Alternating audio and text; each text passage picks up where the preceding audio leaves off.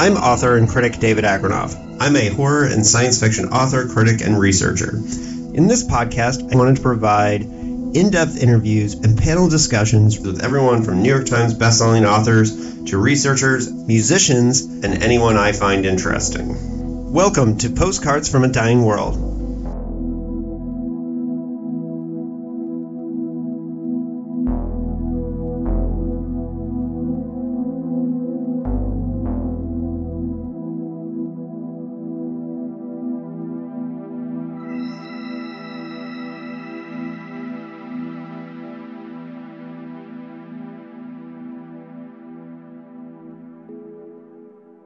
Hello and welcome to Postcards from a Dying World, episode 104.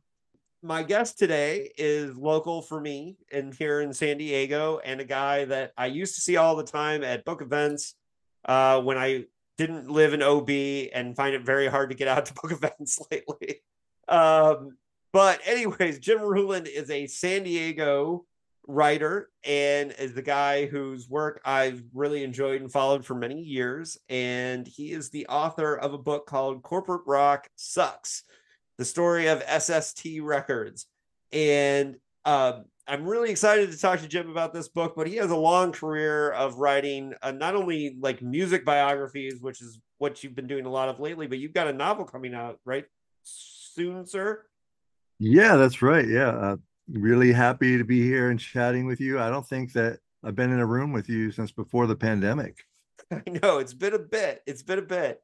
We're probably moving back to that part of town, so you'll probably be seeing me more again. I think one of the things about living in OB is it makes me feel really isolated, like I'm living in a different town. Which there's nice things about that, but also it's weird. I just haven't been to book events, but let's tell people about your career and where you got started in writing and got into well, first of all, where did you grow up, Jim? Because I think you're from California, right? Or did you Nope. start No, somewhere else? I come from a Navy family. So I was born in New York and moved all around the East Coast. I spent a lot of time in Virginia. I went to high school in Northern Virginia. And, my punk rock rebellion, took a different shape than other people, and that I was like, well, I'm not going to be like you, Dad. So instead of becoming an officer of the Navy, I'm going to enlist. And that was my dumbass punk rock rebellion move, which was very short-sighted and not very well thought out. But that's how I got out to California. I uh, I got stationed in San Diego, and even though I keep trying to leave, it keeps pulling me back. So, which came first, an interest in literature or music and punk rock? Books first. I was always a pretty big reader, but I was one of those kids who was, I read all the time, but I was terrible at school. I mean, I was good when I was very young and really didn't have to do any work and just kind of fake it. But once things got challenging, I just couldn't bring myself to do the work. And I would much rather, read, read all the Michael Moorcock novels or plan a Dungeons and Dragons campaign or, Right. do a deep dive in my comic book collection. I was that kind of a reader. So, Yeah, I think we have kind of a similar path because a lot of these things are sounding familiar. Um, I For me it was interesting because I was always a big reader, but I was also dyslexic and had lots of learning disabilities. I had lots of struggles. So, even today I was working on I'm publishing I was asked to write an article for an English journal, a journal in England, and having to recalibrate my brain to English grammar is yeah. like really messing with me, by the way. Um, but so I can trace back to the first punk rock song that I heard. For me, it was Nazi Punks Fuck Off by the Dead Kennedys. And it was like a lightning bolt straight to my brain of like, wow, this is really cool. Did you have a similar experience with punk rock? Do you remember where it started or? I think it's a little hazy, but I remember um I had a paper route in Northern Virginia. I delivered a Washington Post, and I had one of those knockoff Sony Walkmans that would just chew through batteries. And so I would make tapes off of a record player that my brother and I shared. He, it was in his room, but we shared. And I think that, like, the first record that really reached out and got me was the Ramones' second album, Leave Home. Mhm. And that was like, okay, I need a tape of this to take with me when I'm doing my paper route. It just kind of sped time up and everything went faster. And from there I had, like, I was, made kind of slow discoveries and other things, some dead ends and some other things that I still love today. Right. Now, I'm asking all these questions about punk rock because we're going to be talking a lot Yeah. about these books, but along the way, long before you got into writing about punk rock, you had success in other forms of writing. Now, where did you get serious about writing? I think I know where this came from, but I think your journey is really interesting and would be good for my listeners to hear. Well, it has a number of different fronts. As you know, I love books, I love literature, I love, edgy literature and genre literature. I've gone through different phases where I felt like I needed to read every hard-boiled crime novel there ever was, just like when I was a kid and seeking out, all the different series that were lighting up my imagination, whether it was sci-fi, fantasy, horror, or whatever it was. But it really, I was in the Navy for a couple of years, and so that kind of, it was derailed my education in a sense, but increased my punk rock education. So while other people were like starting to get serious about their careers, whether it be writing or whatever it is, I was, out in the fleet being a knucklehead, but meeting all these interesting people who were turning me on to, you know, metal and punk and, oi and all kinds of stuff.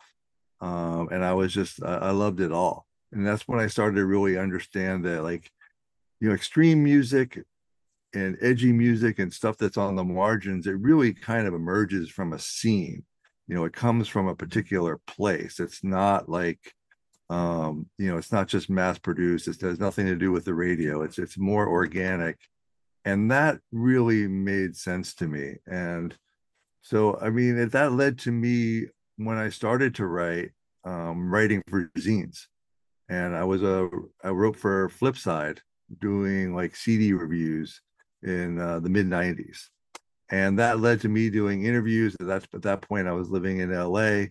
Every band came through there, and it was pretty easy to interview whoever I wanted. And so even though the scene wasn't quite as organic, because LA being what it is, I learned, like, oh, like, I really like the beach punk coming out of this area, this part of northern Orange County, or I like the Hollywood street punk here, and and I started to understand, that, oh, this pocket of Orange County was really important in the early '80s, and, like, oh wow, all the stuff coming out of the valley at this particular time was just as important. So I started to learn the history of LA punk and was really enthralled by the different scenes.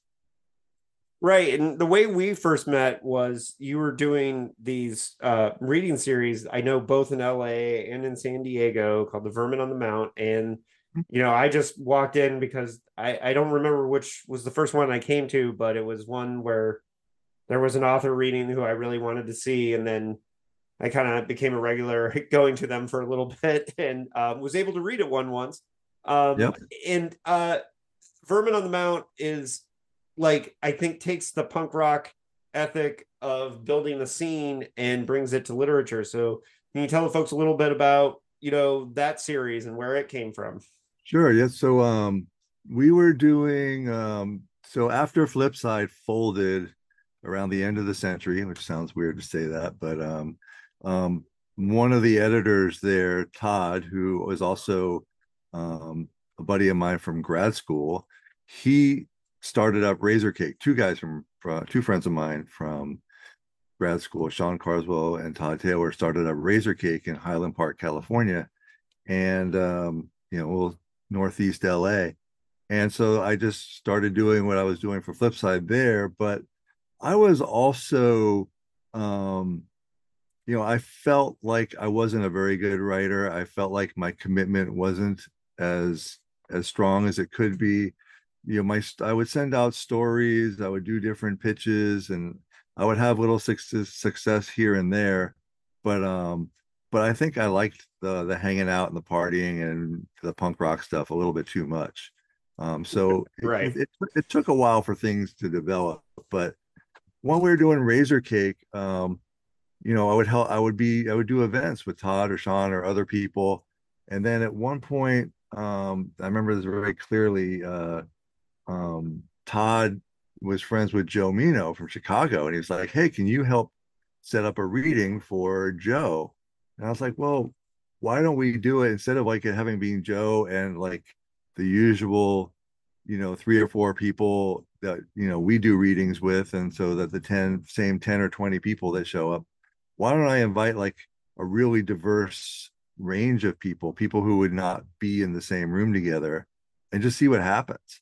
And so I pitched that idea to a guy in Chinatown and at the Mountain Bar, and he loved it. And he like you said about like there being he liked the punk rock ethos of it, of like it being very different and organic and anything goes. And Chinatown also plays a very important part in LA punk rock history. And so he was aware of all that, and he really liked the idea of continuing at that with a reading series. One of And my so, favorite horror movies was filmed in Chinatown as well. what's Prince of Darkness. oh, right on, right on. Yeah.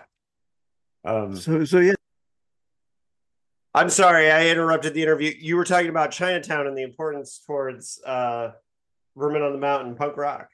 yeah. So without really meaning to, we kind of created our own little literary scene. And only thing that it did different is that I noticed that if you were a poet, there were plenty of places to read your work. But if you were a fiction writer, not as many options. And if you were like a journalist, and in my view, journalists sometimes have the best stories to share, like the story around the story. Um, Oh, you were absolutely. That makes sense. Yeah. So I started asking, all kinds of other, a poet, a fiction writer, a journalist, some punk rocker with something to say. It wasn't really a formula, but it was just wanted to have like a mix of people. I didn't want, you know, five poets or six people, debut novelists or, nothing like that. Well, and it was cool because for a while you were doing them in both LA and San Diego, and so it created a really like cool scene, and I discovered lots of authors who like I'd never heard of before, but were ones that like an example I would give is Jimmy Jazz, somebody Yeah. who yeah, Jimmy is a person who uh I discovered through Vermin on the Mount and whose work I super enjoy, and I That's without Vermin on the Mountain, I wouldn't have, right? San So Diego legend. Absolutely. Jimmy Jazz. yeah, I mean, he was doing Vermin on the Mount type stuff like 20 years before that. right. And his book on being a substitute teacher is just super fantastic. I just wanted to give a shout out to that one in particular that I really really liked. So you did Vermin on for a couple of years. You got published. I believe you got published with fiction first, right? For full length book, or can you tell folks about your early publishing? Yeah, sure. Well, it was really just the one book. I was mostly writing zines, and then Razor Cake had a publishing arm called Gorski Press, and the publisher Sean knew that I had been writing a bunch of stories and published some of them, not and some not. And so we did a short story collection together, and that was called Big Lonesome, and it came out in 2005. And in a way, it was great. I loved doing it, but it was also, it was basement press. It was very small. It was meaningful to me and the people who read it. But then I started doing that thing in my head where it's like, it's been 2 years since I wrote a book. I got to write another one. It's been 3 years. It's been 5 years. All that kind of weird thing that you do, and that's Right. ridiculous and not very healthy. And And I feel like even though I'm kind of like taking over the interview in a sense that things really didn't change or happen for me until I got sober in 2009.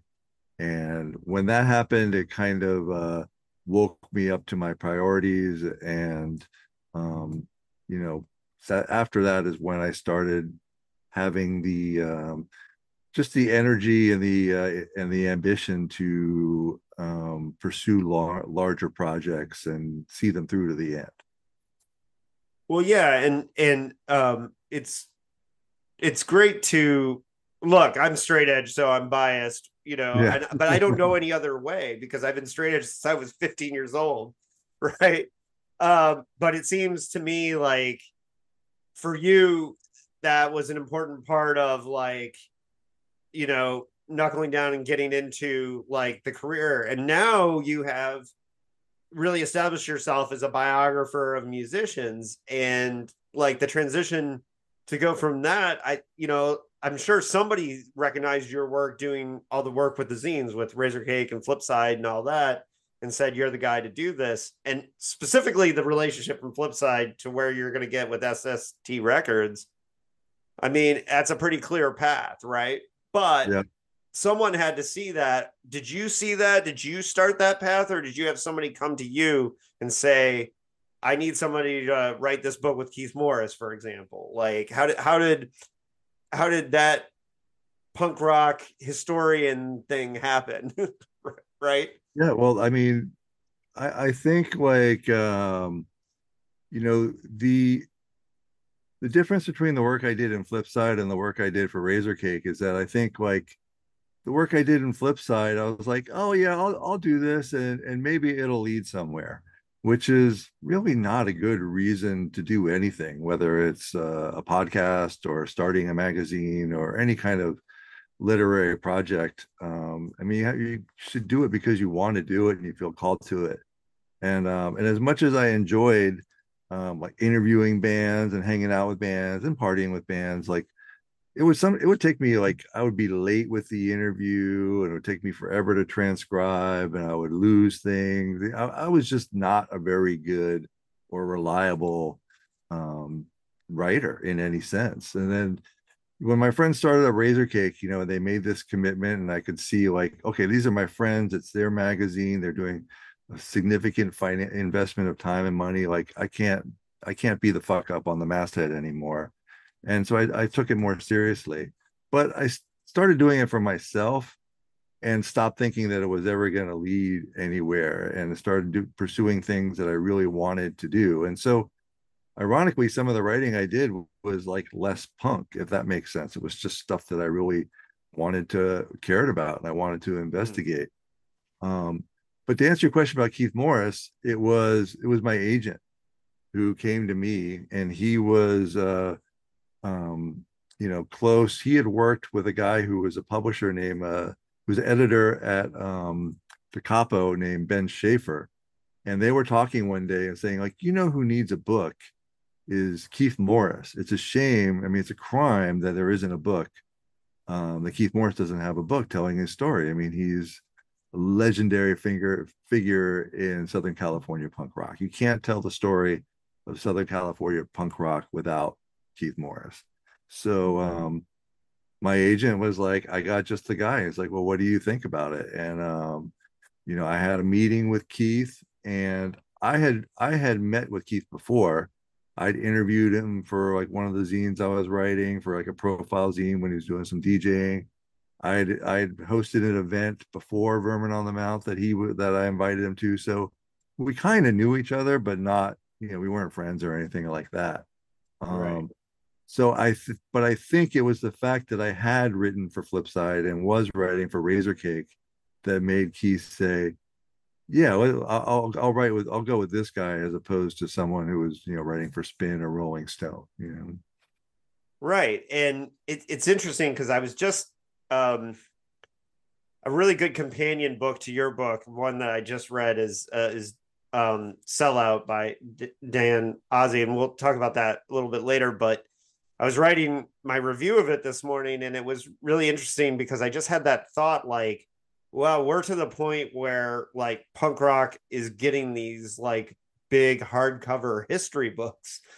And if you had asked me as a fan of the Circle Jerks in the late 80s as a teenager, like, oh, one day you're going to be reading Keith Morris's history in a hardcover nationally released book, I would have found that, weird to believe. But at the same time, I know what a legend he is in our community. So at the same time, it also makes perfect sense, right? Yeah, well, I mean, it also, like, you think about the people who are your age, my age, people who are a little bit older, these some of these people are now gatekeepers, right? They work at publishing houses, they work at film studios, they are in control of advertising money for different products, and like they have their own time, you know, rolling or being the misfit of their town, skateboarding around, listening to Circle Jerks on the headphones, and everybody thinking they were a weirdo, and then realizing, like, no, I mean, there's a lot of other people out there who listen to this music too. It just, they all lived in different places. Well, totally. And I think that's funny because I know I've had meetings before with people who like you think they're like you said, they're gatekeepers and you think they don't understand anything. Like, there was a filmmaker who I met with about the rights to one of my books. And then we got into a weird side conversation where he was like, man, I'd love to make a biopic about the Misfits.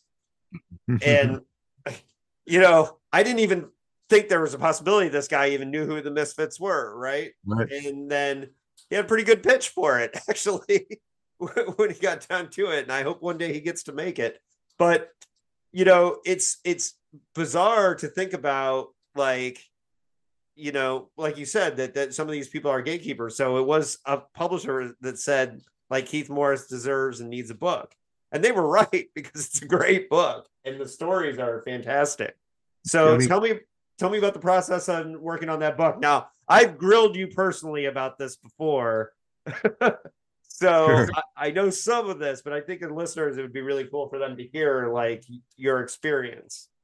Well, Keith is a national treasure, and he has an extremely distinctive voice, in the sense that he was he was born in California, born in Los Angeles, bopped around a little bit, but for the most part was raised in Hermosa Beach, California. And half of his family are Jewish, and the other half are originally from, I think, Oklahoma or Arkansas or something.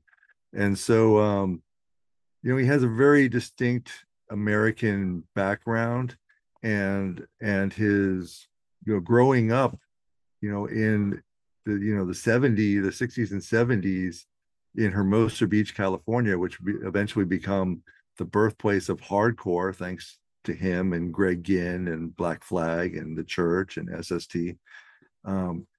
It's just a very interesting background. I mean, when you think about it, like in 1977, what was considered extreme music? I mean, for some people it was Ted Nugent. For some people, it was prog rock. It just really depended on, what your version of it was. For some, it was like Kiss, but other people who were like really extreme music were just totally dismissive of that as just theatrical. So, just Well, really and fast. one thing that your book that we're going to get to, Corporate Rock Sucks, and I think Dan Ozzy's Sellout book do a really good job of is painting the idea. And you mentioned scenes earlier, but one thing that's so important about punk rock that people who weren't involved in it might not understand is how important the scene is that these bands came out of. Yeah, And that's one of the reasons why the first question when somebody's like, oh, there's this hardcore band you should hear, the first question I ask is, where are they from? It's not like who do they sound like, it's where are they from, because I'm more interested in the scene that they came out of. And I think what you're saying about Hermosa Beach is really important because I don't think people understand like what a unique alchemy the SST and Keith Morris and the descendants and all that stuff like that came out of Hermosa Beach, like what an important thing it is. Oh yeah, I mean, with like, if you did a list of all the people who attended Miracosta High School in Manhattan Beach, which is like the corner that is like really close to Redondo Beach and Hermosa Beach. Even though I lived in Manhattan Beach for almost 10 years, that whole geography gets really confusing to me because you can be in parts of it where um, I thought the beaches were just, all stacked on top of each other, but you can be in Manhattan and have parts of Redondo to the north of you, and it's just very confusing. But yeah, I mean, you have like, Black Flag, The Descendants, Red Cross, all these different bands, members of bands, um, who went to Miracosta High School and would play a part of these different stories. But working with Keith, even strangely enough, Dag Nasty, a band that started in DC, but you got Doug Carrion who ended up, when Brian Baker was kind of sort of living in Manhattan Beach and became a part of that, then one of the guys from the Descendants becomes an important member of Dag Nasty, which is an interesting thing too. yep. And another person who has an interesting connection to Manhattan Beach is Jay Bentley of Bad Religion. His father, when his parents divorced, moved down there. So it's kind of an unusual, interesting little mecca of punk and hardcore. But like, so fast forward, I'm working with Keith. Keith has such a distinctive voice, and as much as I enjoyed listening to his stories, the most important thing for me was making sure the voice was right. So it involved lots and lots of taped interviews that I would transcribe, just hours and hours and hours of interviews. And Keith is a great storyteller. If you've ever seen him, not so much lately, but he was very outspoken on stage and would not think twice about ripping off 3 songs that are 1.5, 2 minutes each, and then talking to the crowd for just as long, and then ripping off some more songs. No one sounds like Keith, no one tells stories like Keith. So it's really important that the books sound like Keith. So I would ask him stories over and over again, and sometimes he would repeat himself, and then sometimes like new details would pry loose.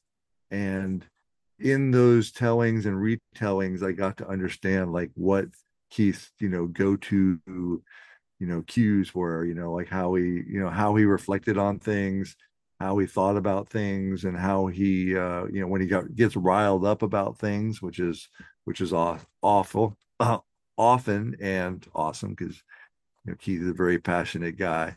And tell me about the retelling, because I've been trying. There's an author who one day I hope to write a biography about, and I've done a few interviews just because I don't want to miss the chance to get those interviews, even though I don't plan to write the book for a long time.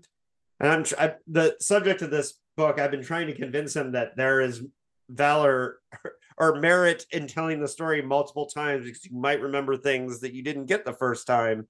And I get a lot of pushback on like, well, we've already talked about this. Yes, I know, but let's talk about it again, and let's see if we get something. Like, what's a thing that you got from Keith from hearing a story multiple times? Do you have an example?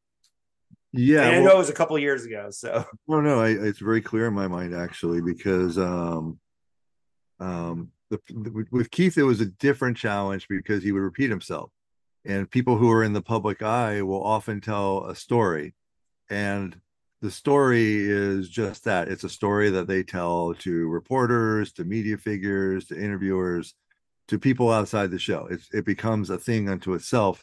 It stops becoming a memory or a recollection or even a reflection that you think about critically about something that happened, but it just becomes a story that you tell. right. And it's like you want people to, like, the first times I met up with Keith, I was just soaking everything up. I'd be like, I can't believe I'm sitting in Keith Morris's apartment and he's telling me stories about the church in Hermosa Beach and all that kind of stuff, like the writing of Wasted and things like that.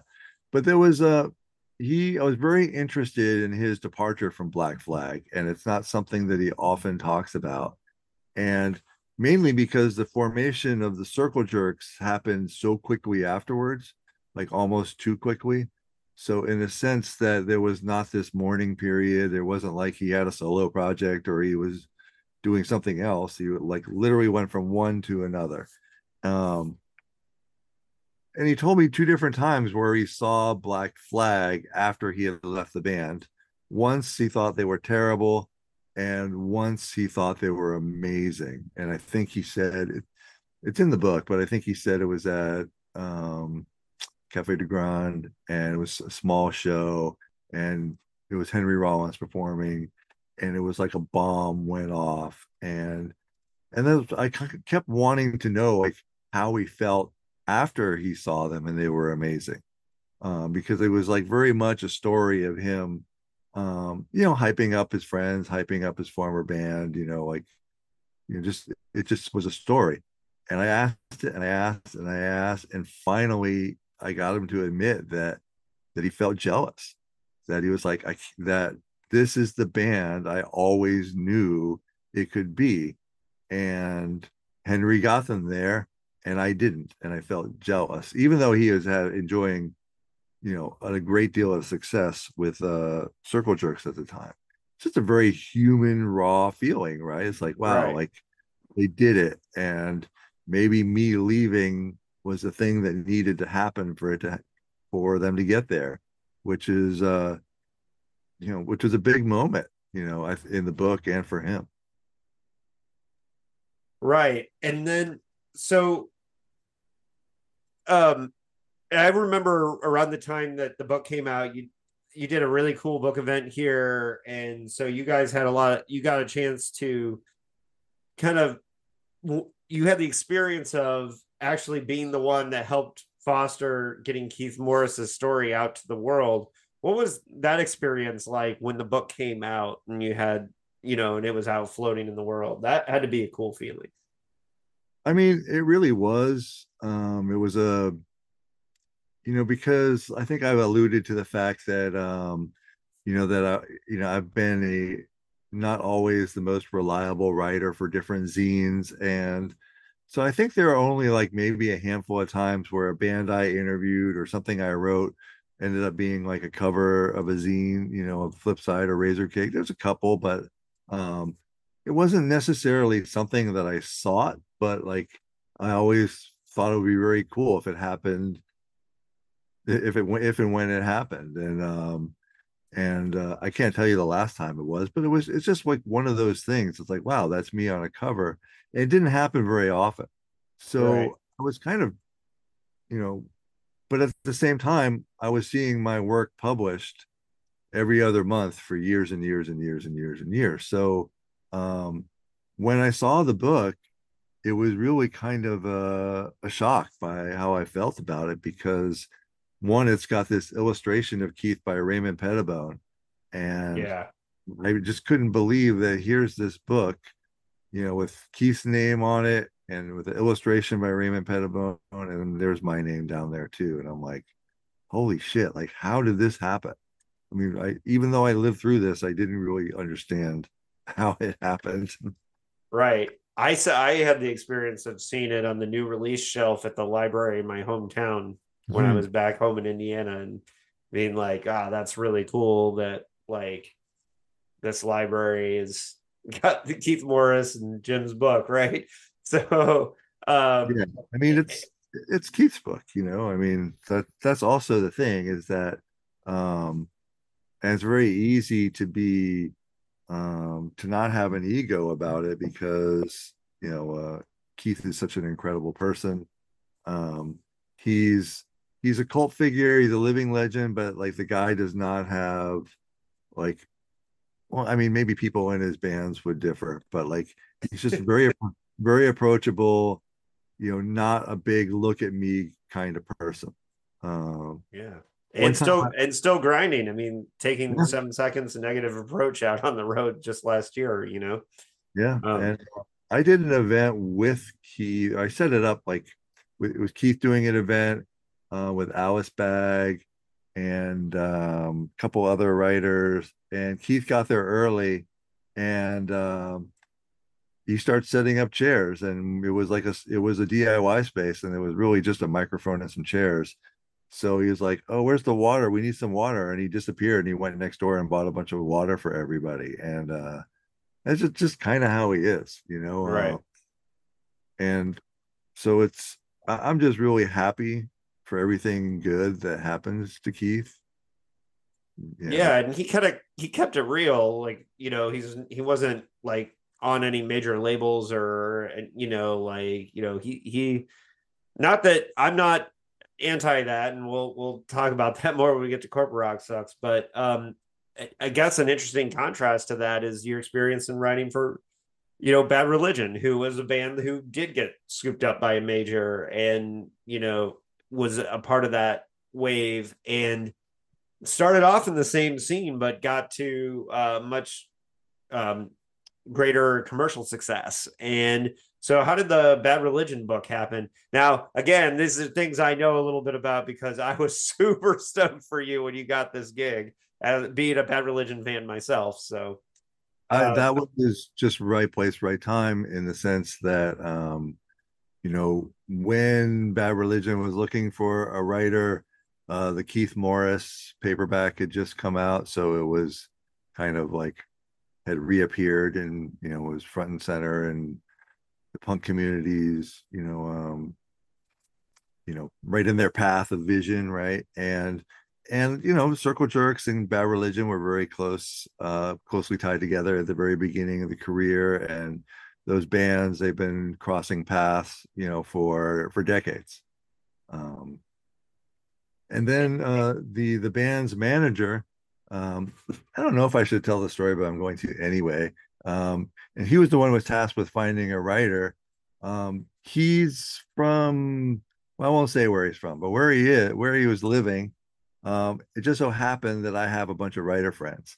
So he'd go out and he'd see a writer and he'd be like, "Hey, I'm looking for a writer."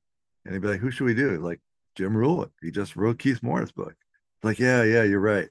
And then that kept happening. So I got very lucky in that sense. And in that my agents in the field were able to do some good work for me. But Keith's book was very well received, and so I think that was also part of it too, and that people liked it, and that um that it sounded like Keith, that it was not like some fanboy kind of thing. Uh, right. so I think that's I did not lobby for that. I didn't say, "Hey, you guys should write a book," and I should write. I mean, nothing like that. Yeah, they came to you. Okay. Well, and so the thing with writing the Bad Religion book is that did you approach it from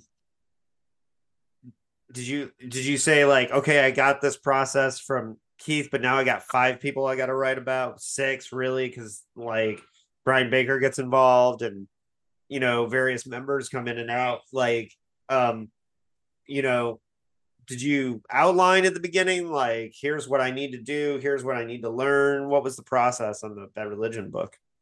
Well, I was very excited, but also scared shitless. And the reason for that was I knew that, like there's, with a lot of band books or a lot of rock books, right? There's this long period of struggle, right? Or the period of struggle is overemphasized. And then like the really productive years, or like the iconic albums. And then there's usually like some drug or alcohol issue, maybe some divorce, and then fall from grace, and then personal redemption, and then a return to form kind of thing, right? I mean, this is not the punk rock story, it's kind of the rock and roll story, right? Where Right. unless you are a straight edger like yourself, uh, then it's really hard. If you're in that lifestyle, you either you make a decision not to use drugs or alcohol, or to stop using drugs or alcohol, or you die. I mean, there's those are really the three outcomes, especially in punk rock.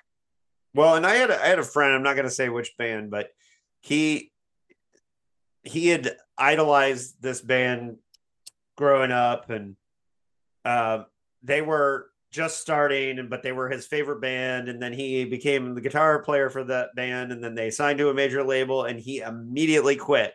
And one of the things that when I asked this buddy of mine, like, man, it seems like you got your dream. You got, and he was like, you, and he told me, he's like, 1 year touring taught him that it was very hard to be a human being and be on the road as a touring musician like all the time. And he didn't want to be on that cycle. He just knew it right away. Like, I've heard that so many times from so many different musicians that it's and I think if you're a creative person, it's even harder. Now, if you're like a guy who doesn't like write music, but you can shred like hell on a guitar or beat the hell out of the drums, and you're a touring musician, that's fine. Like that's what you do. But yeah, if you're a creative person, like touring is like one of the least creative things that you can do. It's just being bossed around, being told where you need to be and when you have to be there, and hurry up while you're at it. And it's not that much fun. So right. Well, and you have with Bad Religion, you have very specifically, you have Brett Gurwitz, who like just basically was like, I need somebody to do that part for me. yeah, well, Like, like that was it. Like to answer your question about why I was like, terrified is because, well, sorry, why I was stoked is because there's conflict all over the Bad Religion story. I yeah, mean, the band's second album, broke up the band, and they had this like long fallow period afterwards, and which is really fascinating. And then you have like that incredible run of Suffer and No Control and Against the Grain, which are just undeniably amazing amazing records. run of Yeah, records that really galvanized the punk community in an exciting new way.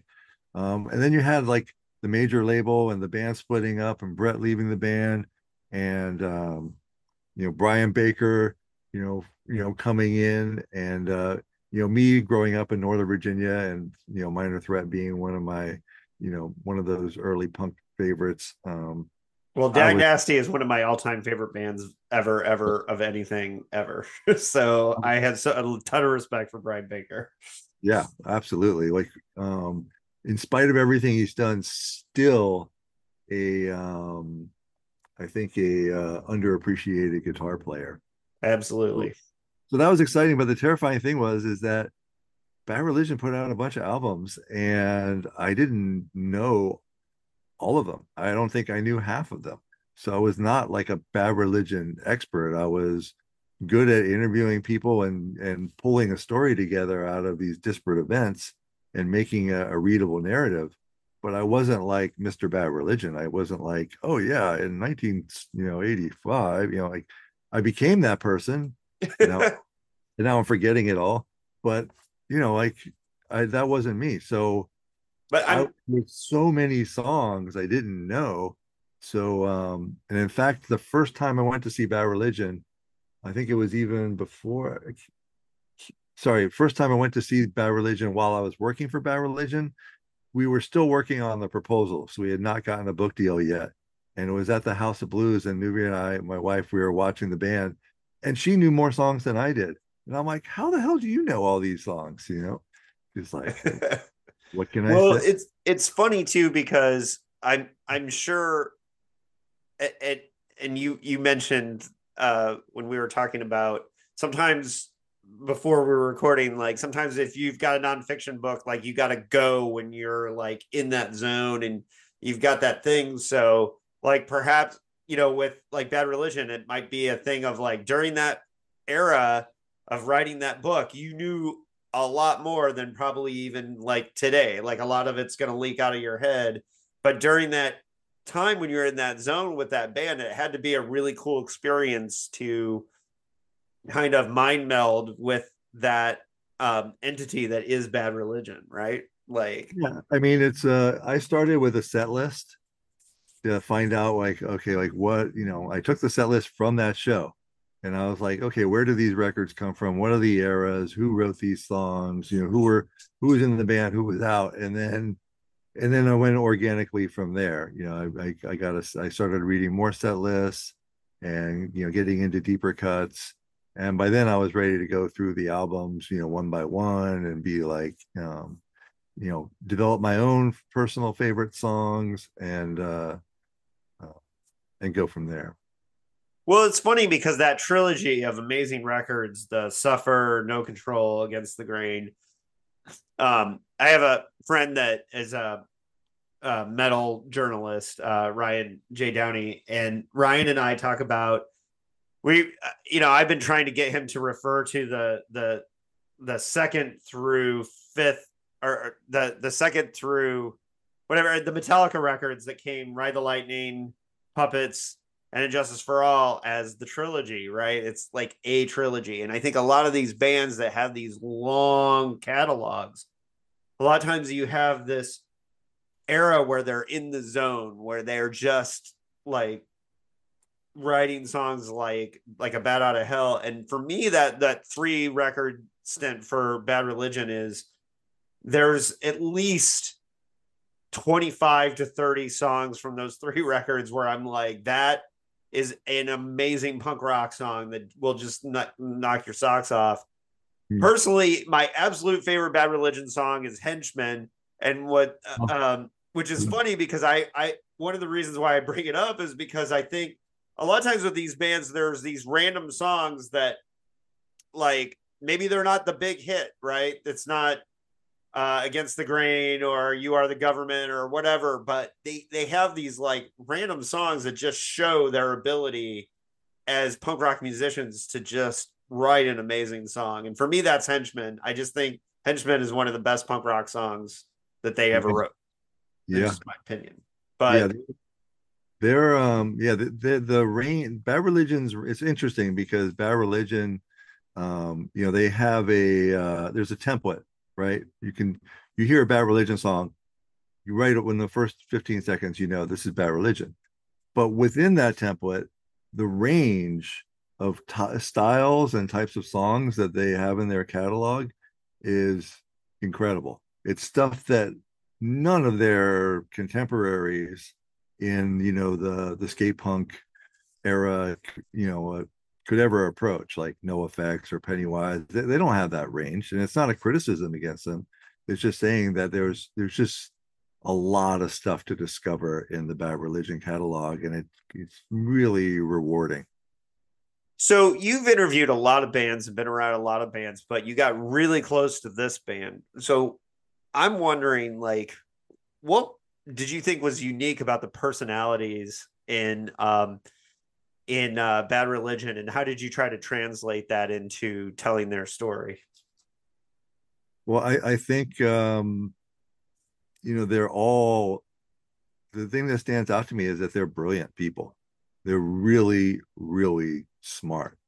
And the perseverance is the thing that kind of is the secret to Bad Religion's success, because as a lot of bands will tell you, it's like there comes a point where you don't like each other anymore. You can't stand each other, so perseverance is a big thing. But the intelligence of the band members, I mean, I think that everybody in punk rock knows about Greg Graffen's bona fides as an academic and a scholar.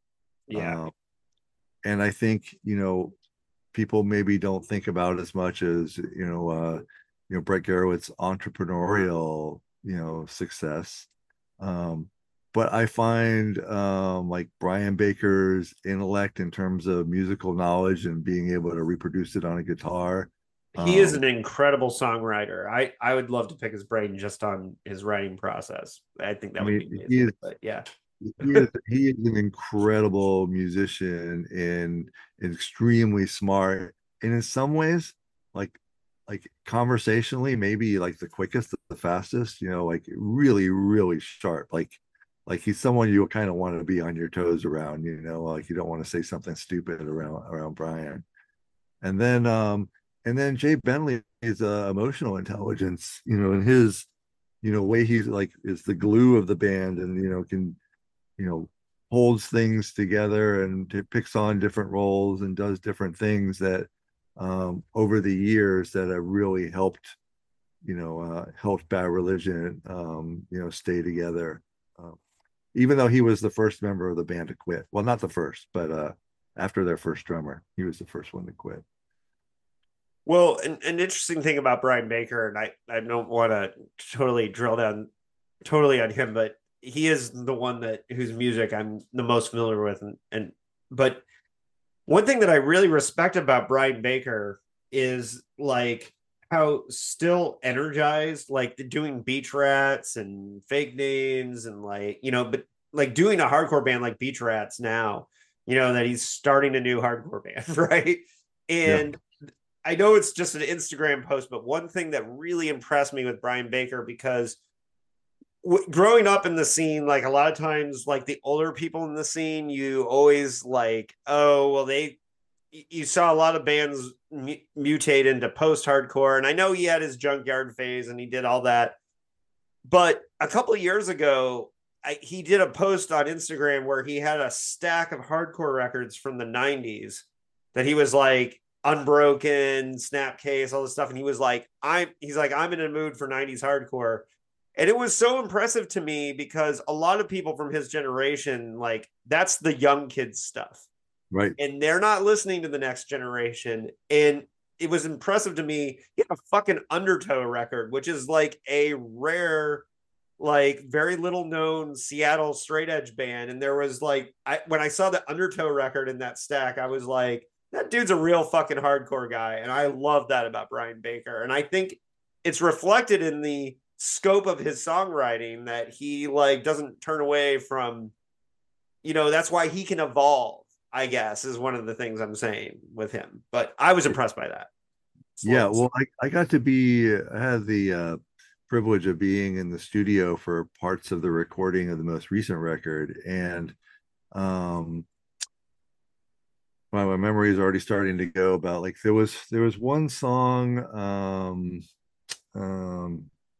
Anyway, there was a song that they had two versions of it, a fast version and a slow version. And they weren't sure which way they were going to go yet. And there was one section that Brett felt like could use like a bit of like a guitar solo, but like in the background. And so there wasn't like a look at me fret melting type of thing, but more like, kind of like a almost mournful weeping guitar that's in the back that kind of sells the emotion of the song. I don't know if I'm making any sense. I'm not a guitar player, but so like Brian was like, yeah, I can do that. And so Brett, he's like, yeah, give me this. Like he would play the track, give me this in this style. And Brett did it. He's like, okay, let's do it again, but let's make it a little more surfy, more cowboy surf, like that, something like that. That's not what he said, but like the communication and the between Brett and Brian was so good that he only That's needed awesome. to say a couple things, and Brian understood what Brett wanted. You didn't have to give a lot of direction about how to do it or what to do. He's just like, "This is what I want, and I'm looking for it. Can you do it this way?" You're like, "Sure." And and this is not happening like this is just actually just happening like in the control booth area. So I'm right, Brett's on my right and Brian's on my left, and this is just happening. And I'm like right Right. in the middle. I'm like afraid to make a sound, even though it didn't really matter because it's all. But like when Brian was playing, I was like at one point I was like, like I wanted to like reach out and touch the guitar. It was just like some kind of sorcery that was coming out of that guitar. And I'm like, this dude could fucking do anything. That's awesome. That is a really cool story to hear. So I'm glad we got there. Now, you wrote the Bad Religion book. It comes out. It's a big deal. Like, where do you go from there? You're gonna do, and then we end up with Corporate Rock Sucks. Now, I know it was a tough time to sell this book. What's the story behind the origins of this book? Yeah, well, I mean, it really is a continuation of the story of you know, Keith and Hermosa Beach, right? I mean, you're gonna be So, shocked to did hear. you have this idea to do this book eventually from back then? No, no, no. Okay. It was actually another project that was suggested to me, and actually thought it was a very good idea because I'd sat with Keith for a long, long time, and he had heard all the colorful words that you can imagine that he would say about Greg Ginn. So I Right. knew his feelings about Greg, and I knew his feelings about how the people on the label had been treated. So when I actually started thinking about it, the first person I talked to was Keith. I was like, well, "What do you think? I mean, this is a bad idea, right?" He's like, "No, you should do it. There's like brilliant musicians came out of that label, and someone should tell the story. You should definitely do it." And I was like, "Oh wow, well, like that wasn't really. I wasn't expecting that at all. I was entertaining it because um, I lived in Hermosa Beach for Manhattan Beach for, whoops, I'm misspeaking again. I lived in Manhattan Beach for a couple of years and then Playa del Rey for a bunch of other years. So almost 10 years in LA South Bay. Apologies to South Bay listeners who consider Playa del Rey the Mayberry of the South Bay. It is. It's not real South Bay, but I was down there, and I was really fascinated with this story. And Keith and I actually went on a field trip there when we were working on his book. We went to Pollywog Park, which you probably know this story, and that's excuse me, when Black Flag in the early days of Black Flag got a gig playing at Pollywog Park by telling the promoter they were a Fleetwood Mac cover band, and which is Black Flag is many things, but what they They're are not a most definitely Fleetwood Mac not cover band. is not that. Yeah. And it was an infamous show because people were throwing things at the band, but it was all kind of in good humor. I mean, and in many ways, Keith was encouraging them to do that, um, because it was a bunch of people, a bunch of punk rockers that came to see them play, and also people who were just at the park, just saying, "What the fuck is this?" And here's Keith encouraging them to throw things at them, and so they did.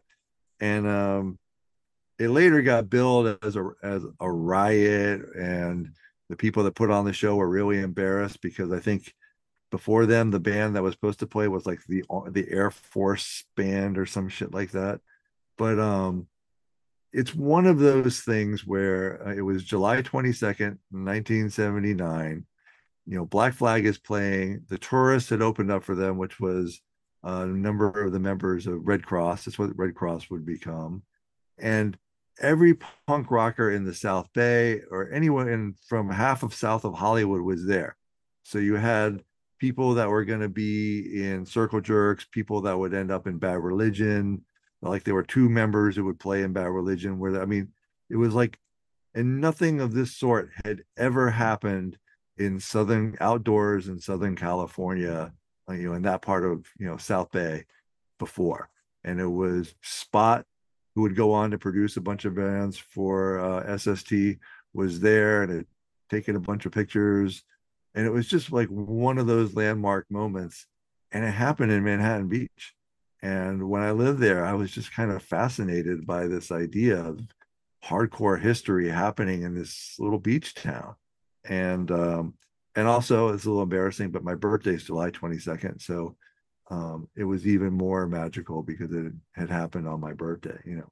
Granted, I was 11 at the time. I was not there, but it's just something that I was always thought was interesting. I'd always wanted to write about. I still do. I think it would make a great oral history of that day, because so Well, many. and I gotta say, for me personally, and your book was an interesting test case for me because I'm a old school punk rocker, but SST and Black, I've never been a Black Flag fan, Mhm. never.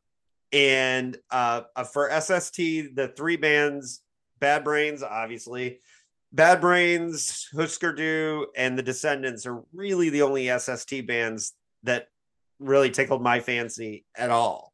Yeah. And so it was interesting to me because when I got your book, a part of my thinking was, well, I'm going to see if this is as interesting to me because I wasn't really into it, and I had heard all the bad things about Craig, and, Yeah. and how tough he was to be in a band with, and so I kind of knew those things. But for me, the most interesting parts was the early history, like all the major label stuff, and when the record label was starting to collapse was not as interesting to me. And we already talked about how I like scenes. I Yeah. loved all the stories of the formation of that scene. To me, that was the most powerful part of the book. Now, I was interested in all of it, was all interesting, but it was a test case for me because I'm not a big SST fan, but I did find the history of the label to be very fascinating in that regard. So, um, but the research for that kind of an event in those early days had to have been really something interesting. So I'm very interested in how you research these early days. It had to be oral history. You had to, there wasn't books about this, right? Like you had to do tons of interviews, I'd imagine, right? I did a lot of interviews, and like I know you're writing a book about Philip K. Dick, and I think we had some of the same problems because obviously the first person I reached out to when I started this project was Greg Ginn. I also was 99.9% sure that I was never going to hear back from him. I was wrong. He did reply, and he said that he was not interested in participating.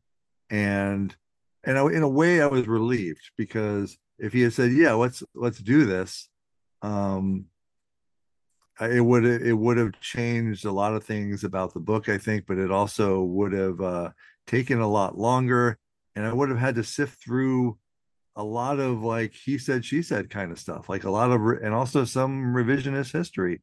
I suspect. I don't know.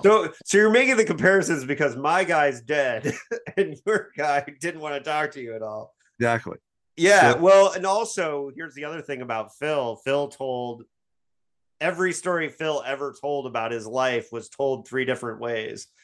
Um, and so I think there's another comparison with like all the stories about Black Flag and everything that happened, like the reunion shows and all that stuff. I'm sure you heard multiple versions, just getting the telephone down the line from Greg, right? yeah, Like, well, there's also like, and there's different camps. There's people that really uh that are Greg Ginn supporters, and they like look what this guy created, which is undeniable. But they're also kind of like they really stand for him. They're fanboys. He can do no wrong. Um, and then you have people who are like, "Fuck that guy. He ripped me off. I want to kill him." And it's like, neither one of those are good stories. You have to yeah, find, but as I mentioned earlier, like what makes a good story? Conflict. So there's yeah, a lot of conflict in the SST story, and so that's kind of where I zeroed in. Like where are people disagreeing with each other? Where are people at odds with each other? Where's the label at odds with the people that are work there and the bands? So there's you know plenty of crisis. Now, I did talk to a lot of people who were there, and I kind of went into it hoping that it would be like Stone Soup. The story of Stone Soup, the little parable, yeah, how the guy wanders into town and says, "Hey, I see you guys are getting ready for, I'm going to plan a feast." And I want to make a feast for you guys, but all I have is a stone. Will you help me? They're like, well, yeah, I want to see how this works out. And so someone brings out a pot, and someone brings water, and someone brings fire, and then people bring food, and sure enough, yeah, this guy did create this thing, but not without the help of a lot of people. And so I was hoping that everyone I talked to would open a door to somebody else or two or three other people, and that's more or less what happened. Is that I would find somebody, I would ask them a question, and they would say, yeah, I can tell you about this, but who you should really talk to is this person, and so it went that way.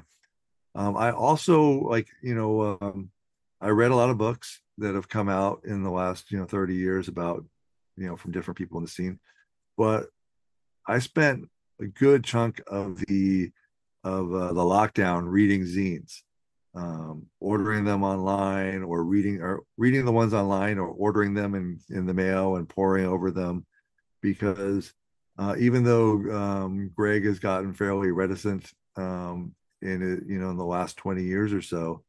In the 80s, like he would talk to anybody, and he was Right. very outspoken about what his plans for the label were when it was still a very small and manageable concern. And so that was good. And then I had people who were really got behind the project and were supportive of what I was trying to do, and who really helped me because there were a lot of artists like Greg didn't want any part of it.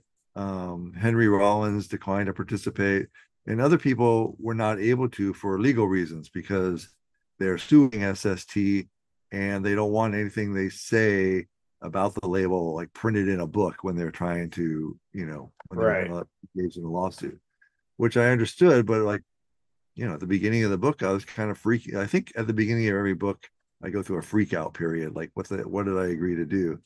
And then that was when I was getting no's from these people who were like, sorry, I can't talk to you. And I realized like I was going to have to like really dig and talk to people who people hadn't talked to before, find those people and do a lot of research and read a lot of zines. And people like Joe Carducci who worked there, Ray Farrell who also worked, they really understood what I was doing, and they understood that I was asking the right questions and talking to the right people. And I wasn't just trying, it wasn't a fanboy, it wasn't a hit piece, that I was really interested in, how this little label from Hermosa Beach became the sound of the underground. Right. And a lot of huge legendary bands came out of SST, or filtered through, and then, Yeah. and you get like details and interesting things like, I mean some of the bands that I wasn't really into, but I heard them and knew about, like, like the Minutemen were I the Minutemen to me were always like a band that, oh yeah, their bass player is incredible. And I didn't know much. Like, to be honest, that's like the thing I knew about the Minutemen before reading this book was, oh, Yeah. I've heard a couple songs and their bass player was incredible, and that's just one of the things. And like, to know that they had this tragedy and that they had all this, and so what I found myself doing when I was reading the book is I was sitting um in my chair reading, and then you'd mention in the book an album, and then I'd be like, all right, well, let's put it on and listen to it while I was reading. And it was a really cool experience to do that, because a lot of the bands were, some of them I knew, like Bad Brains and Husker Du and all that. um uh, it was that was interesting to me. But so it was cool for, like, when I got to like Fire Hose and all that stuff and the Minutemen, like, I was hearing it for the first time while I was reading it. Not for the first time ever, but really hearing it. And so I highly recommend that part, reading it that way. Yeah. And I needed to do that, for example, when you're writing about the Black Flag 82 demo and how great it was. And I'm like, what? I've never heard that. So go to YouTube and let's fire it up. Yes, this is very good versions of these songs. Oh yeah. Right. The best Black Flag record that never was. Right. And so the whole process of how that all happened and everything. And I think that Spot, he roadied for a bunch of those bands over the years too, right? So I have a story. I have a Spot story where all played when I was 17 years old. All played a 21 and over show in my hometown on a school night, and Spot snuck me into the show right before all started. And I saw him in an alley, and I didn't know who he was. And so reading your book, it was cool because, like, afterwards, one of the guys in my scene was like, oh, that was Spot. He's a legendary producer and like friend of like Black Flag, and he's the guy that got you into that show. And so that was kind of a neat connection I got there. Yeah. Now, so here's the thing, like, you're telling this story of all these bands, like there's an orbit around SST when you're talking. Now you're getting a little bit into Sonic Youth and Nirvana and Dinosaur Jr. and all this stuff. That had to be daunting a little bit too, right? Like, Oh, absolutely. Yeah. And so you're gonna have an experience where you're gonna have to like track down like lots of different musicians, and that really increases the workload, right, for a book like this and research. And I'm sure some of it you didn't even use, like for example, like I didn't think you wrote too much in this book about the Descendants, for example, but Bill Stevenson's in it a lot, you know. um Yeah, and then one of the reasons is that I had to make a decision early on about like, even though the Descendants ended up on SST, which is a kind of a hotly contested thing. At first, they were on New Alliance, yeah, and they needed to mention the existence of New Alliance, of course. And like when Husker Du and Descendants released early stuff on New Alliance, but I also had to make sure that um, I had to tell the whole story of the label, because what I was deathly afraid of is that I would go off on all these tangents and really go into like the nitty gritty of 1979 and 80 and 81, and I'd be 500 pages into my book and it would be like 1986. right. I just couldn't do that. So there were a lot of bands that I've come to really love through this process that I really wish I could have talked about more, but I just didn't have the room for. Like St. Vitus is a great example. A Yeah, band released a whole bunch of stuff, and I one of didn't the even realize they were an SST band. yeah, one of uh, the godfathers of doom metal. I mean, just like wrote some really incredible stuff. Check them out if you don't know them, especially if you like Black Sabbath. yeah. And for example, that's a band I've heard a bazillion times and didn't realize they were on SSD, or that they came from that scene, you Yeah, know.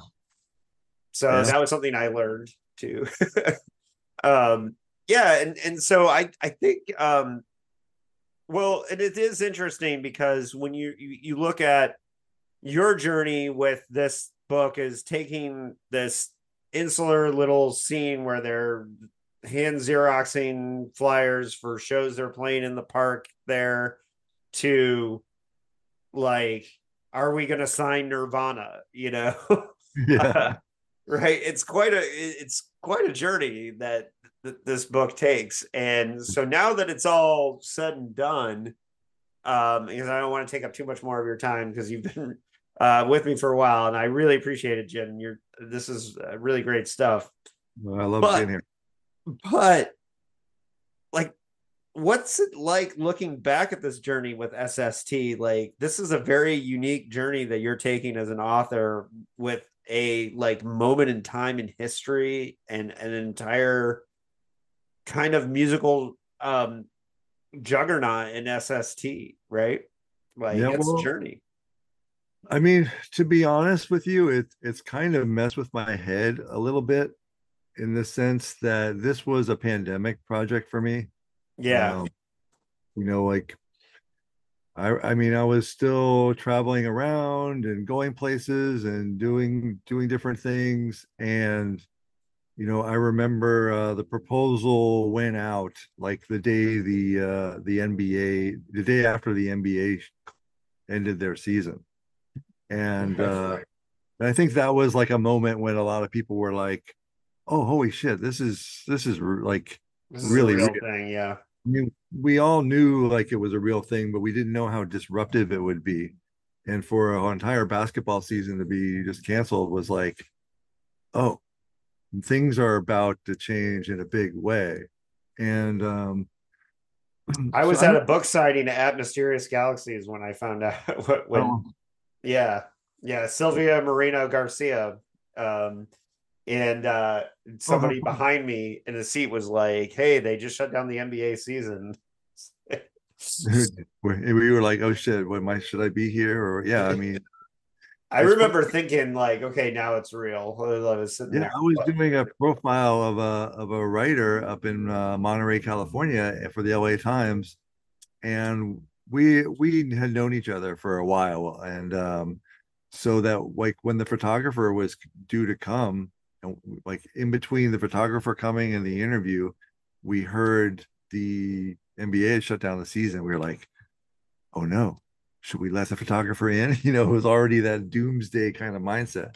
but what I was getting back to is just that, um, I suddenly had a lot of time and nowhere to go, and I had all this time to work on this project. I could write, I could research, I could interview, I could transcribe. I was just able to devote an extraordinary amount of time because, I was home, and it was home Right. when we were like not so much home because I work from home, but like couldn't do anything else, right? And I also had a pretty tight deadline, so I just kind of gave myself to this project in a way where, and my wife will testify to this because I would tell her everything that was going on like every day, like, oh my God, I talked to so and so, and but like it was like such a, like crush of time where I like, for parts of it, I wondered if I was going to make it. Am I going to can I write this book?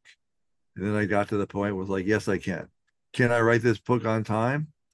I don't know. And then I got to the point where it's Yeah. like, can I write this book on time and it be good? And I was like, I kept going through these phases where I was like, just a lot of pressure, but I worked really, really hard on it because there's really not much else to do.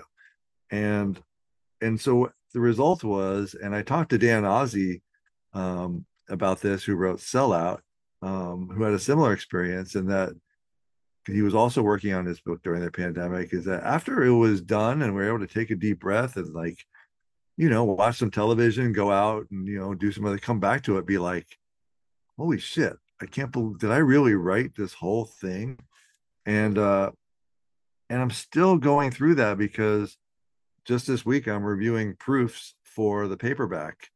And, I made, a bunch of changes for the paperback to, correct some things that were not clear, some outright mistakes on my part. And but just going through everything, I'm like, wow, I really like, I haven't had the kind of focus and commitment to a single project since then.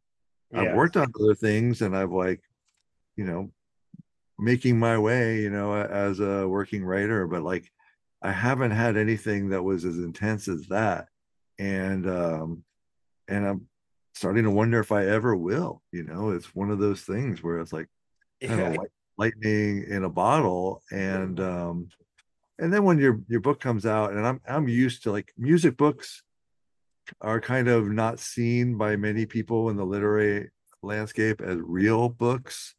um they're like, oh, that's good, that's a nice job or a nice gig that you got, but like would never consider reading the real project, you know what I'm saying, like the project, the end result, because it's a music book or a celebrity, like it's like a celebrity biography or something like that, like. And Well, I I don't get, think I don't think of this book as a music book. I think of it as a history book well, myself. like, and I'm the same way, but like, like, am I just as dismissive as like, I don't know, like celebrity cookbooks? Probably, I mean, you can find a category that I'm just as dismissive of, and like, that's fine. Nobody likes everything. You can't, not supposed to like everything. That's fine. But at the end of the year, when Corporate Rock Sucks made a bunch of best of lists for music books, that was really gratifying. It made me realize, like, oh, holy shit, like people did read this book, and SST matters to a lot of people, and all that work was worth it. Yeah. No, that's it's really cool. And then one other thing that in my process with doing the Philip K. Dick research, for me, one thing that really changed everything and made a lot of what I'm doing more possible is I took a trip to Berkeley and I went to all of his childhood homes. Oh wow. And I went to, you know, all the apartments he lived in. Went to where the record store that he worked at was, which is a bank now, but one of them is. One of them's a Rasputin, but um and for me, one of the most important things is there. One of the things that was like fundamental for his life was that he took these $1 Thursday night writing classes from Anthony Boucher. And it's funny because none of the houses that Phil lived in have plaques, but Anthony Boucher's house has a plaque out front. And a lot of other writers came through those $1 classes. Now, a lot of the times he sent his mom or his wife with the stories because he was agoraphobic. But for me, just seeing the distance, like one of the things that came up in the research was that when he moved out of the house in 1948, and moving out of the house from his mom was like this huge deal. And then I went and saw where his apartment was and where his mom's house was, and saw that it took 3 minutes to walk between them. It was like putting this tangible thing on it. Do you think the fact that you lived in the area where corporate rock sucks kind of primarily takes place, the Hermosa Beach thing, do you think the tactile nature of that gave you a leg up in writing this book, that, being able to see those spots in your mind, do you think that really was important for the book? Because to me, that's changed everything with Phil.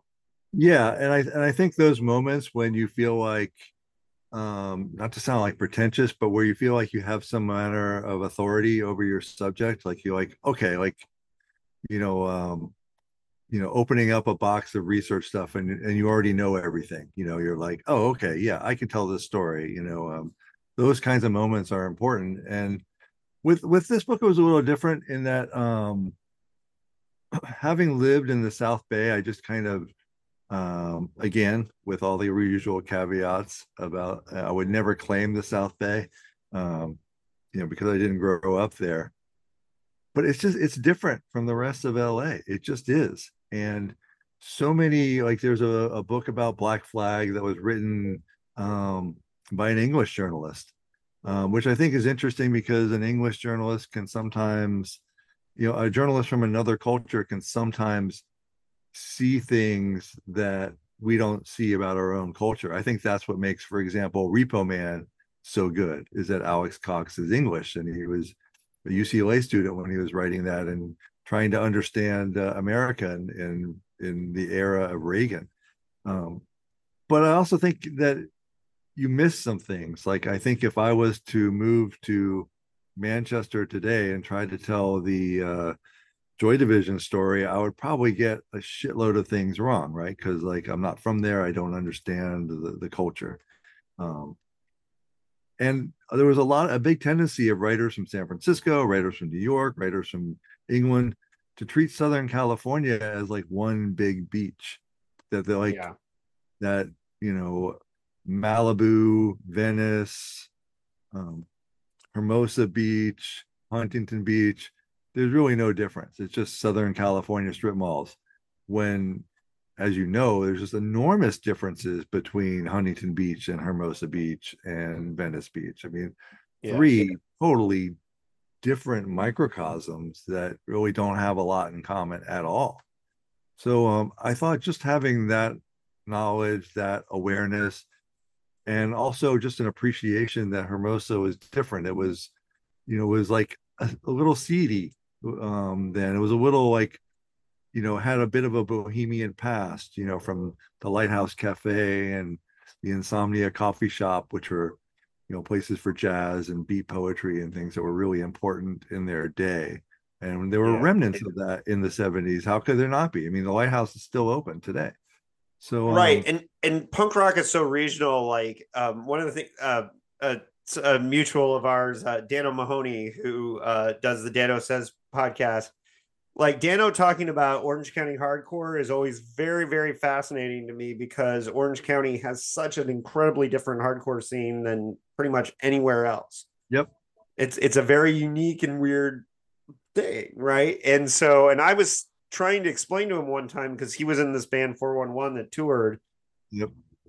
and a lot. And Dan and I go back to we go back from the 411 days, because I tried to book them in my hometown and this whole other thing. And so we've known each other a long time. But I tried to explain to him one time that 411 played a show in Indianapolis that had an enormous impact on our hardcore scene in Indiana. To him, it was just another date.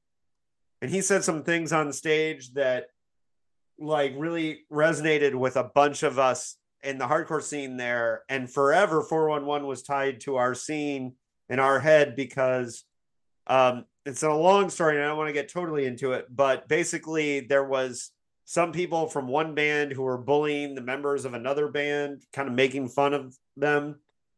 And Dano like got up on stage and just blasted the dudes who were being bullies, right? And it there was a huge segment of the hardcore scene in Indiana who were rich kids, and the ones who weren't the rich kids like felt so much more empowered after this thing that Dano said. Yeah. And I had this hilarious conversation with him because he was like, I don't fucking remember that. Of Yeah. course you don't. You were on tour and it was like one of a million shows. Yeah. But to us, it had this big impact. And one of the things that I think it speaks to me about this book that you just did is it captures this scene and how this scene kind of like had octopus tendrils out into the rest of music. Yeah. And I think that's the important part of the history. So I would say that's my pitch for that's a lot of word salad for me saying that this is a really important book. Well, Um, thank you. And I tend to agree in the sense that, um, now we're kind of in our present day in music, we're moving away from an album based music industry to a song based industry. And what's interesting is that it started out as a song based industry and morphed into an album based one through, the rock and rollers of the 70s. And so I think it's really interesting in that, you know, in some respects, what SST did was, one of the most important independent labels of that era that championed albums of like punk and everything that came after the independent music, and put it out on vinyl and created this really important history, this musical history that would not have existed without SST. And I think it'll only become more valuable as things become more digital and more song based, because it's who knows what the future holds for music, but it's probably not going to be an album based industry. well, and I think yeah, and I think the labels of that era all like they could all. I mean, I'd read a Discord book, I'd read a Revelation Records book, you know, Yeah. and I'm glad that we have an SST book, but and I'm hoping that through that people will see that the history of these labels and whoever the lucky person that gets to write the Discord book, they're lucky that Ian MacKaye is a history dork that has saved everything. So But you know what? I mean, it's interesting. Like conflict is one thing. I think that's the engine of narrative is conflict. But yeah. scene politics is, I don't know if that rises to the level of conflict. I mean, it certainly can. So Yeah. I don't know. I'm sure, like just like every But band I has think the other conflict. thing, Jim, though, that drives these kinds of narratives is I think, for example, in Sellout, like I'm not a Green Day fan, but reading about Green Day is interesting to me because, well, beyond the fact that I saw them in a warehouse with 8 people and never imagined they would become one of the biggest bands in the world, Right? but having somebody explain to me why Billy Armstrong is a genius, I actually find interesting because I don't like Green Day. But explain to me why his music works for other people. I think that's interesting. Another example would be like, for example, I think you did a good job of this in the book. Was like I'm not a big Black Flag fan, but you do a great job of explaining why they're genius. And Bad Brains is a band that to the outside observer you might not understand, but when you start explaining like, oh, you've got these reggae breakdowns, and then all the next second it looks like you're gonna have to put this guy to straitjacket, right? Mhm. Yeah. Singing the way that he does. And I think telling the story of the geniuses, like when you're talking about Brian Baker in the studio, that's fascinating to me. And so I do think that with Discord, it might be a thing of like capturing the genius of the bands that came out of I hope so. I that hope so. label. I would. I mean, I'll be first in line to read it. Yeah, I think it'll be a challenging book to write, though. yeah. Well, Um, on that note, hey, tell folk. Do you have Are you knee deep in a project you can tell us about, yeah. or Well, I've got a novel coming out on April 11th called "Make It Stop," and it has some punk rock tendrils. It's a crime novel set in Los Angeles, in a near future Los Angeles, and the hook for this particular book is that um, if you can't, it's set in a world where if you can't pay your hospital bills, you don't get to leave. And so the narrator of the novel works for an underground vigilante group that breaks people out of these prison hospitals. So, wow, so you've that's sold me already. right. So it's kind of like a punk rock takedown of healthcare in the future, right? So, it was fun. I invented a few gadgets of the future, invented a scary new drug, stuff like that. But people still have problems with drugs and alcohol. Well, it's kind of a Dickian concept, the being trapped in the hospital, Wow, I Um, hadn't thought about that, but it kind of is. Yeah. yeah. Well, no, well, it's funny because I was talking about his friend Ray Nelson wrote a book just recently passed, Phil's friend, and there was a part in a book that it was clearly a nod to Phil where he had a guy talking to his door before he comes in and telling his door about his day. And then I said, well, but if Phil wrote the book, he wouldn't have the money to open the door. He would have to borrow a nickel from somebody to get in the front door. And I think your concept there is very Phil in the sense of how it's studying the healthcare industry. I'm looking forward to that. That's awesome. Do you have a nonfiction book in the works, or is that the main focus right now? Yeah, well, that one's done. I have a couple of other projects that And the paperback of Corporate Rock Sucks, right? Paperback back of Corporate Rock Sucks will come out in June, and I'll do some more events for both of those books. I have a weekly newsletter called Message from the Underworld that I send out every week. It's on Substack, it's free. And so I kind of talk about what I'm working on, what I'm reading, what I'm seeing, where I'm traveling. And when there's stuff about Corporate Rock Sucks or whatever, books, I share stuff there too. So that's a good way to keep up with stuff. And I'll probably be digging out some stuff from the archives once the paperback comes out to share some more things. Um, I've been reviewing my SST collection. I haven't done that in a little bit, so I'll probably get back to doing that. Just celebrating the music of the label. Got it. That sounds awesome. That's really great content that you also, because I'm sure there's so many things you couldn't fit in that you get to disseminate that.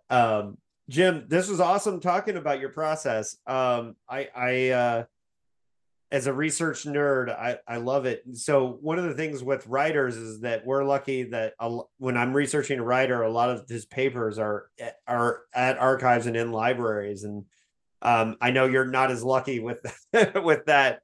You're gonna have doing this like requires so much oral history, and I think that it's so good that you and other people that are writing these music books, people shouldn't look down on them. They should look on it. This is history. This is really important.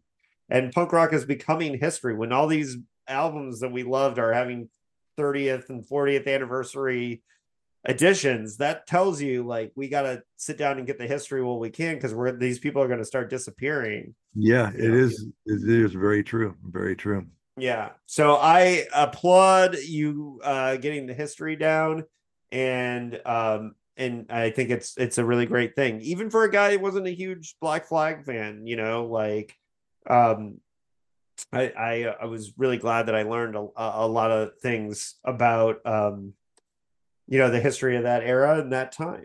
And you know So anyways, Jim, thank you for coming. And folks can find Jim's work. If you made it this far, I actually managed to forget to promote my new book, which I have uh, Nightmare City that I co-wrote with Anthony Trevino came out. It's also crime sci-fi noir thing. So set in post Cli-Fi Seattle.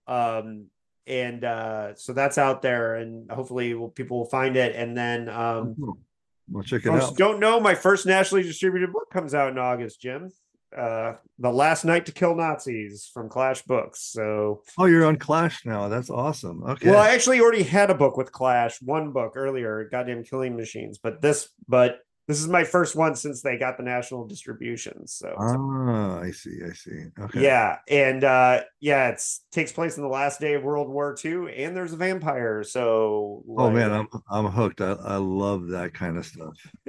well, for folks who love Guns of Navarone, Where Eagles Dare, that kind of stuff, this is my Mhm. love letter to that stuff. So and that comes out in August. So folks look for that. And Jim's books, you got My Damage, um Do What You Want is the name of the Bad Bad religion. Religion book, correct? And then Corporate Rock Sucks. And the novel coming out is called, one more time. Make it stop. Okay, Make It Stop. All right. So folks, get out there and get those books, and we'll talk again. Jim, after I read the novel, let's talk about that one. Right on. All Yeah. right. Well, Thanks for listening, folks.